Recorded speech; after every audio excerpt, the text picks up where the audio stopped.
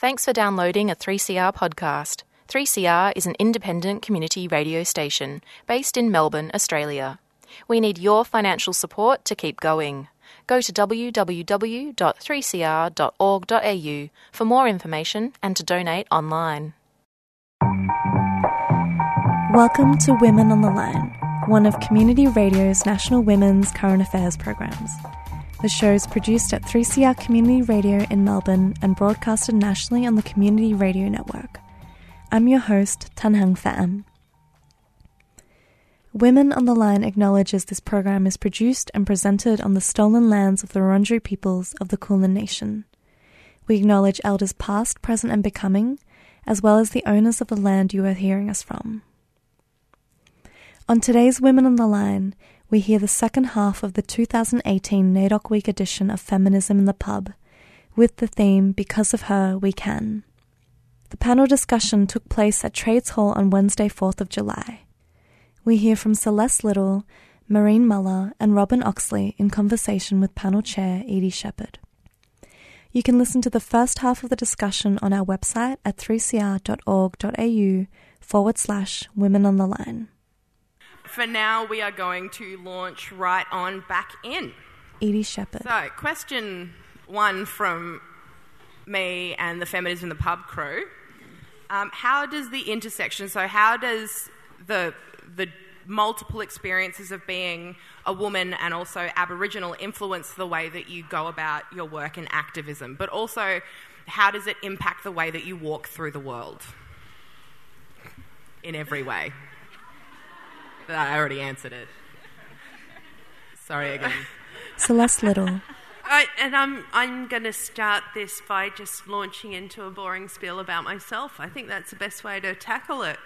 Because I was writing and I was, engaging in my various political fields, which is pretty much the Indigenous rights movement, feminism and unionism. I was doing, as well as a number of others, but they're my three probably main ones. Was engaging on all of those. I was writing on all those topics, and I started being described as an intersectional feminist, and I had no freaking idea what that was. So I had to Google that. Got some idea of what people were talking about, which was, that the systems, the various systems that exist within our society to oppress people compound, therefore forcing people who suffer from multiple oppressions down like a ladder. That's the best analogy that I can think of. So the person who is oppressed by the most structures, the most systems out there, is the one that is on the bottom of the ladder, and therefore the liberation of that person who's sitting at the very bottom ends up benefiting everyone else on the way up. So that's the only way that I could think about it. But I wouldn't say that I'm an intersectional feminist. This is my lived life, and I don't actually know how to interact with the world without being an Aboriginal woman who is from a working class background. That's what's shaped my experience. That's how I interact with politics. I might have developed my own sort of political theories along the way, but yeah, that's how we move through society. So we see that. We see in society that, pretty much all women are demonised continually, are displaced by the patriarchy, but that certain women, whether it's, because of race or because of ability or whatever else, end up being even less important than women who are closest to the dominant powers within society, the white, capitalist, patriarchal, cisgender, sorry, I'm starting to doze off because I have got a cold and I've had beer. But, those who tick the most boxes do benefit at the top layer of feminism. So it's about the fact that we do need to liberate those at the bottom first so that everyone else benefits. And, yeah, I don't know how else to describe it. I've never been comfortable with being labelled an intersectional feminist. That's just analysis for me, and it's just fairness, and it's just striving for a just society. And yeah, and you can't unless everyone has the same access and unless everyone's autonomy and liberty and so forth is respected, then we're not going to have that society.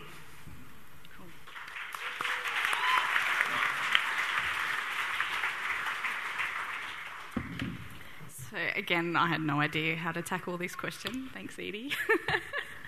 It was a joint effort. I'm really mindful of not eating this microphone too, by the way, so you don't hear what's in my stomach. I don't really class myself as an intersectional feminist, but the more I kind of looked into it, I really didn't even class myself as a feminist until I got showed the picture of the two surfers in South Africa, one the female and the male, and the male won $8,000 prize money and the women won $4,000. And I was like, oh yeah, that is shit. That is so wrong. It's like, yep, feminist, there we go. I was like, oh, okay, right, yeah, okay, let's own it. They are inadvertently different, I believe. I'm going to do a little bit of a history lesson. In Australia, the women's suffrage, they were granted a national level in 1902. I've got my cheat sheet, by the way, sorry. In 1967, we were included as citizens in our own country. So I guess there's an internal unsettling feeling for me, as like we were classed as women before we were classed as being Aboriginal. So that kind of doesn't really sit well with me. When we identify ourselves, we identify as Aboriginal first, not woman. So that's kind of that unsettling feeling where it comes from. It's also an influence, I guess, with activism, the feminist movement. But I just want to say it's not a choice to be an activist. Like, we don't get a choice. We are. That's why we're up here. That's why we're talking. We don't get a choice as an Aboriginal person to be an activist. It just comes with our terms of reference, I guess. So I guess the exclusionary funding as well from the government, Abbott government, with the intersectional of being the Aboriginal and the woman, he put all the funds together, all the Aboriginal and Torres Strait Islander funding together, and then all the organisations had to reapply for their funding. And it's just another way to suppress us, I guess. And it doesn't really, I don't know, it's just this unsettling feeling with me, and I'm not really sure where to take it and how to tackle it or how to explain it even. But there are just certain things that just keep pushing us down as Aboriginal women, not as a woman, as Aboriginal women. So, yeah.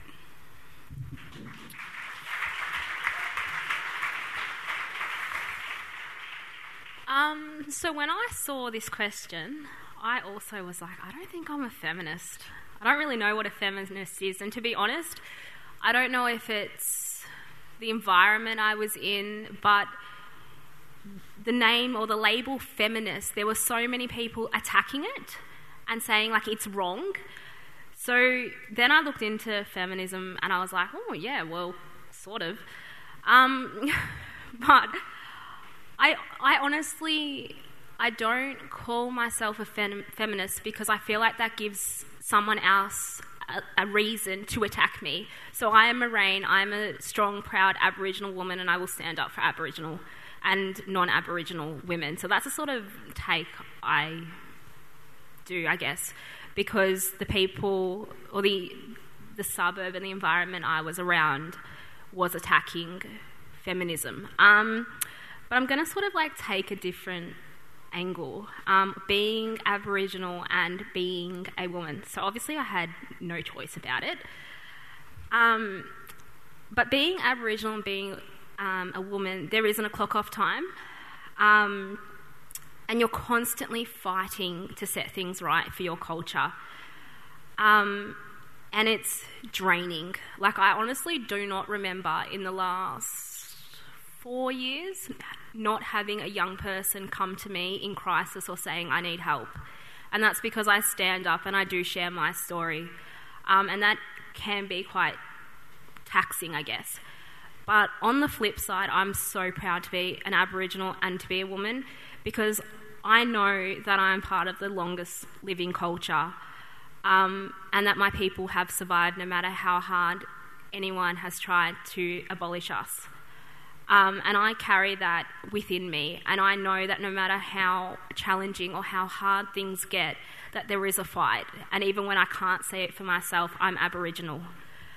And it means that being an Aboriginal woman means that I can do it, and that my ancestors are watching over me. And I know that there's 1,000, oh, actually that's kind of like too small of a number, but there have been so many people standing up at being Aboriginal and being a woman, and that strengthens me, and that gives me my self-determination to be able to go forth with what I want to do in life and stand up and say that, you know, being a woman is enough. Being a woman is amazing. Being Aboriginal is amazing, and no one has the right to put me down or put any other woman or any other Aboriginal person down for being Aboriginal or a woman.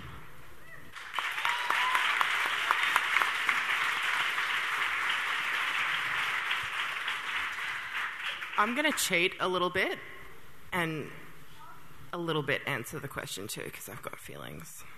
I have a lot of them. For those of you who know me, and there's quite a few of you, you know I have a lot of feelings. And I'm going to keep it short and sweet, but what I will say is that the gubs around here, and settlers seem to think that they invented a whole bunch of shit, right? And I can't speak for every country. I don't know all of your cultures, but I can speak for mine, where we had what I guess we would call a flat structure in our communities. It meant that everyone was pretty equal, and you did what you could where you could, and you elevated each other up. To me, that sounds, a little bit like communism, which is great. But also, you're at Trades Hall, get around it. But, if that ain't feminism, I don't know what it is. Especially going off what Celeste was talking about, if you elevate the person at the bottom of the ladder, you are elevating everyone up. So I just want to make it super clear, you gubs did not invent this. We've been doing it for time immemorial. Just saying. I just really wanted to add that in. I forgot to add it in at the beginning, but then I remembered about it and I wanted to say it. So thank you for obliging me, but also you're all welcome. Edie's got some wine now. We're all in this boat. We're all in it together, sisters. Cool. So another one that I'm going to say sorry in advance. I'm just going to put a blanket sorry to all of you now. Why are you saying sorry to the gubs? No, to you guys. Oh. Not to you. To you guys, because you have to answer this. So I'm probably going to repeat this question twice. Often, people who experience the compounding intersection of multiple minorities are called on to explain intersectionality and how to fix feminism and movements. How can we have these discussions without placing the onus on those already carrying the load and avoiding tokenism? So what I mean by that is, if I had $1 for every time that I got a call or a Facebook message, people need to stop sliding into my Facebook to try and get some sort of political guidance. Make an appointment. But if I had $1 for every time that I had this well-meaning settler come up to me and be like, "Hey Edie, I'm really aware that I'm running this event and I don't have any First Nations voices. Can you do a welcome to country?" One, I'm not from here, so no. And two, I'm capable of more than acknowledging country. And three, why are you thinking about this literally 3 hours before the event? So often in progressive spaces, blackfellas are called upon as tokens, but then also expected to magically fix the problem of the unbearable whiteness of the space. So I'm not going to ask you guys how we fix that, but what I will ask, I guess, I'm struggling to find words because wine, is how do we as black women push back on that without getting I guess in my question is, how do we not get demonised in that pushback? And I suspect that there's no way to avoid that, because people like to push us down at any opportunity. But how do we, in progressive spaces, and by we I mean we, not we, actually do better at this and stop asking for fucking welcomes to country, other than not asking? I might start and meander if I can. I just meandered too, so it's fine. Yeah, I'll meander as well. You know, in Indigenous spaces, we like storytelling.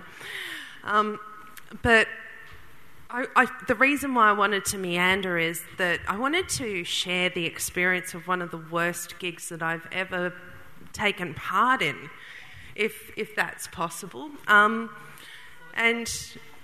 I'm not going to name the festival.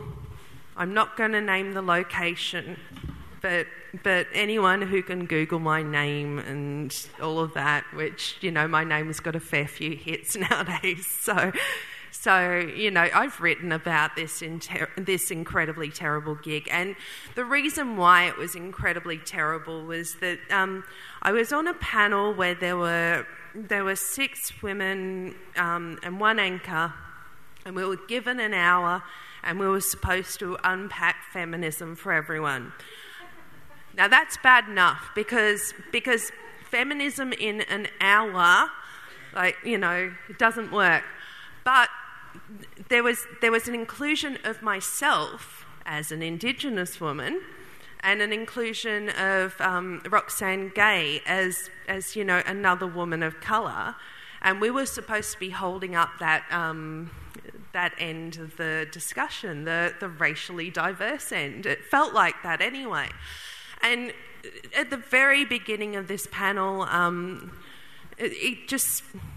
am meandering, I'm really sorry. But at the beginning of this panel, we were asked what we thought, you know, the aim of feminism was. And, you know, I straight out came with my sort of answer, which is smash the system. I don't actually believe...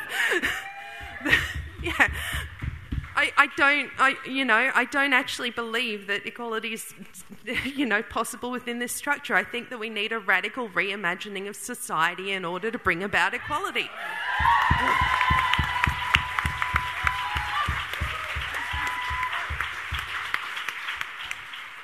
So anyway, that answer was a little bit too radical for that panel. And it seemed that, you know, myself and also Roxane, who were both coming from those sort of perspectives, both ended up being shut out of that conversation by the anchor.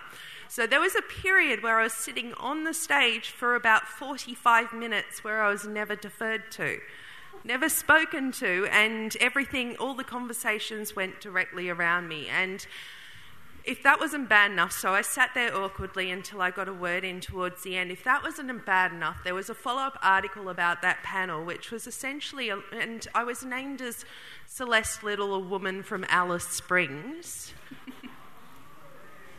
I'm Mbantua, but I've never lived in Alice Springs despite having that heritage.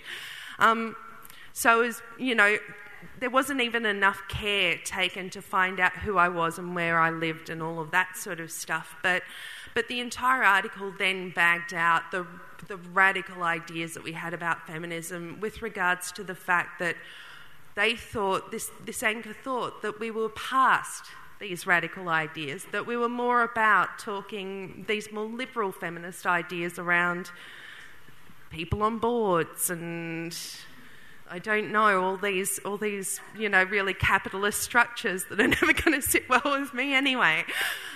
So that was about the worst one, and I have meandered around that. And I think my point with that is that, you know, if you're going to have the foresight to get an Aboriginal woman to sit on a panel, actually give her the time to have a voice and actually respect what she's saying. If you're going to have, you know, Aboriginal women and women of colour, respect that they're going to have different views on blackness, on culture, on whatever else, and that we're not just there to fill a quota so that something else looks diverse. Here's a real challenge. if you're going to have any panel, try having like multiple Aboriginal women on a panel, because it has been so rare that I have sat on any panels and been anything other than the single Aboriginal voice. And I am not the view of Aboriginal Australia. I am Celeste Little, who has these opinions. Like, you know, we're a diverse, incredibly politically knowledgeable group of people, and there is a real benefit to the rest of society to engage in those discussions. You're going to learn from the discussions more than you're going to learn from just hearing from me. So that's the challenge. Collectivise the voice.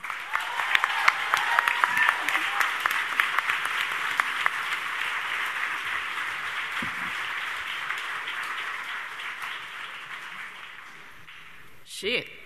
I did the ranting thing. Robin Right. Oxley. Well, I was going to quote what Mick Dodson said today in the press club about fixing things and apply it to feminism. He basically asked, is it the job of Aboriginal and Torres Strait Islander people, institutions as well, to address white racism? And he answered it really well. No. We can't fix your racism, but we can help you fix it. Own it, do something about it, and we will help you. And that's one of the biggest things that I always get told, oh, we want to help. No. Help yourself. Help your people. We don't need help. We don't need fixing. Absolutely not. We've never needed fixing. Another word that I really can't stand is consultation. I think it is the biggest tokenistic bullshit word I have ever heard in my life. In that, like, I am a huge advocate for inclusivity. I want to be included in the beginning of a process. I don't want to be given it to the end and gone, oh, we've got this big problem now with blackfellas. You're a blackfella, you fix it. No, that's not how it works. I want to be at the start of the process. I want to make decisions on my people. I don't want you to do it and then give me the problem at the end.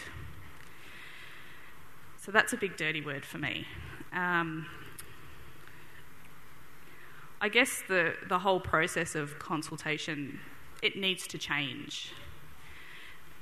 We remain a marginalised group if we continue on this path of consultation. And we're in our own country. We shouldn't be marginalised. We're the oldest living culture, Aboriginal culture in the world, as Moraine said in the last 2 questions ago. So I guess it's very simple for me. We don't fix it. It's not our problem. We are not the problem. White people, they need to fix their own issues first, and that starts with feminism.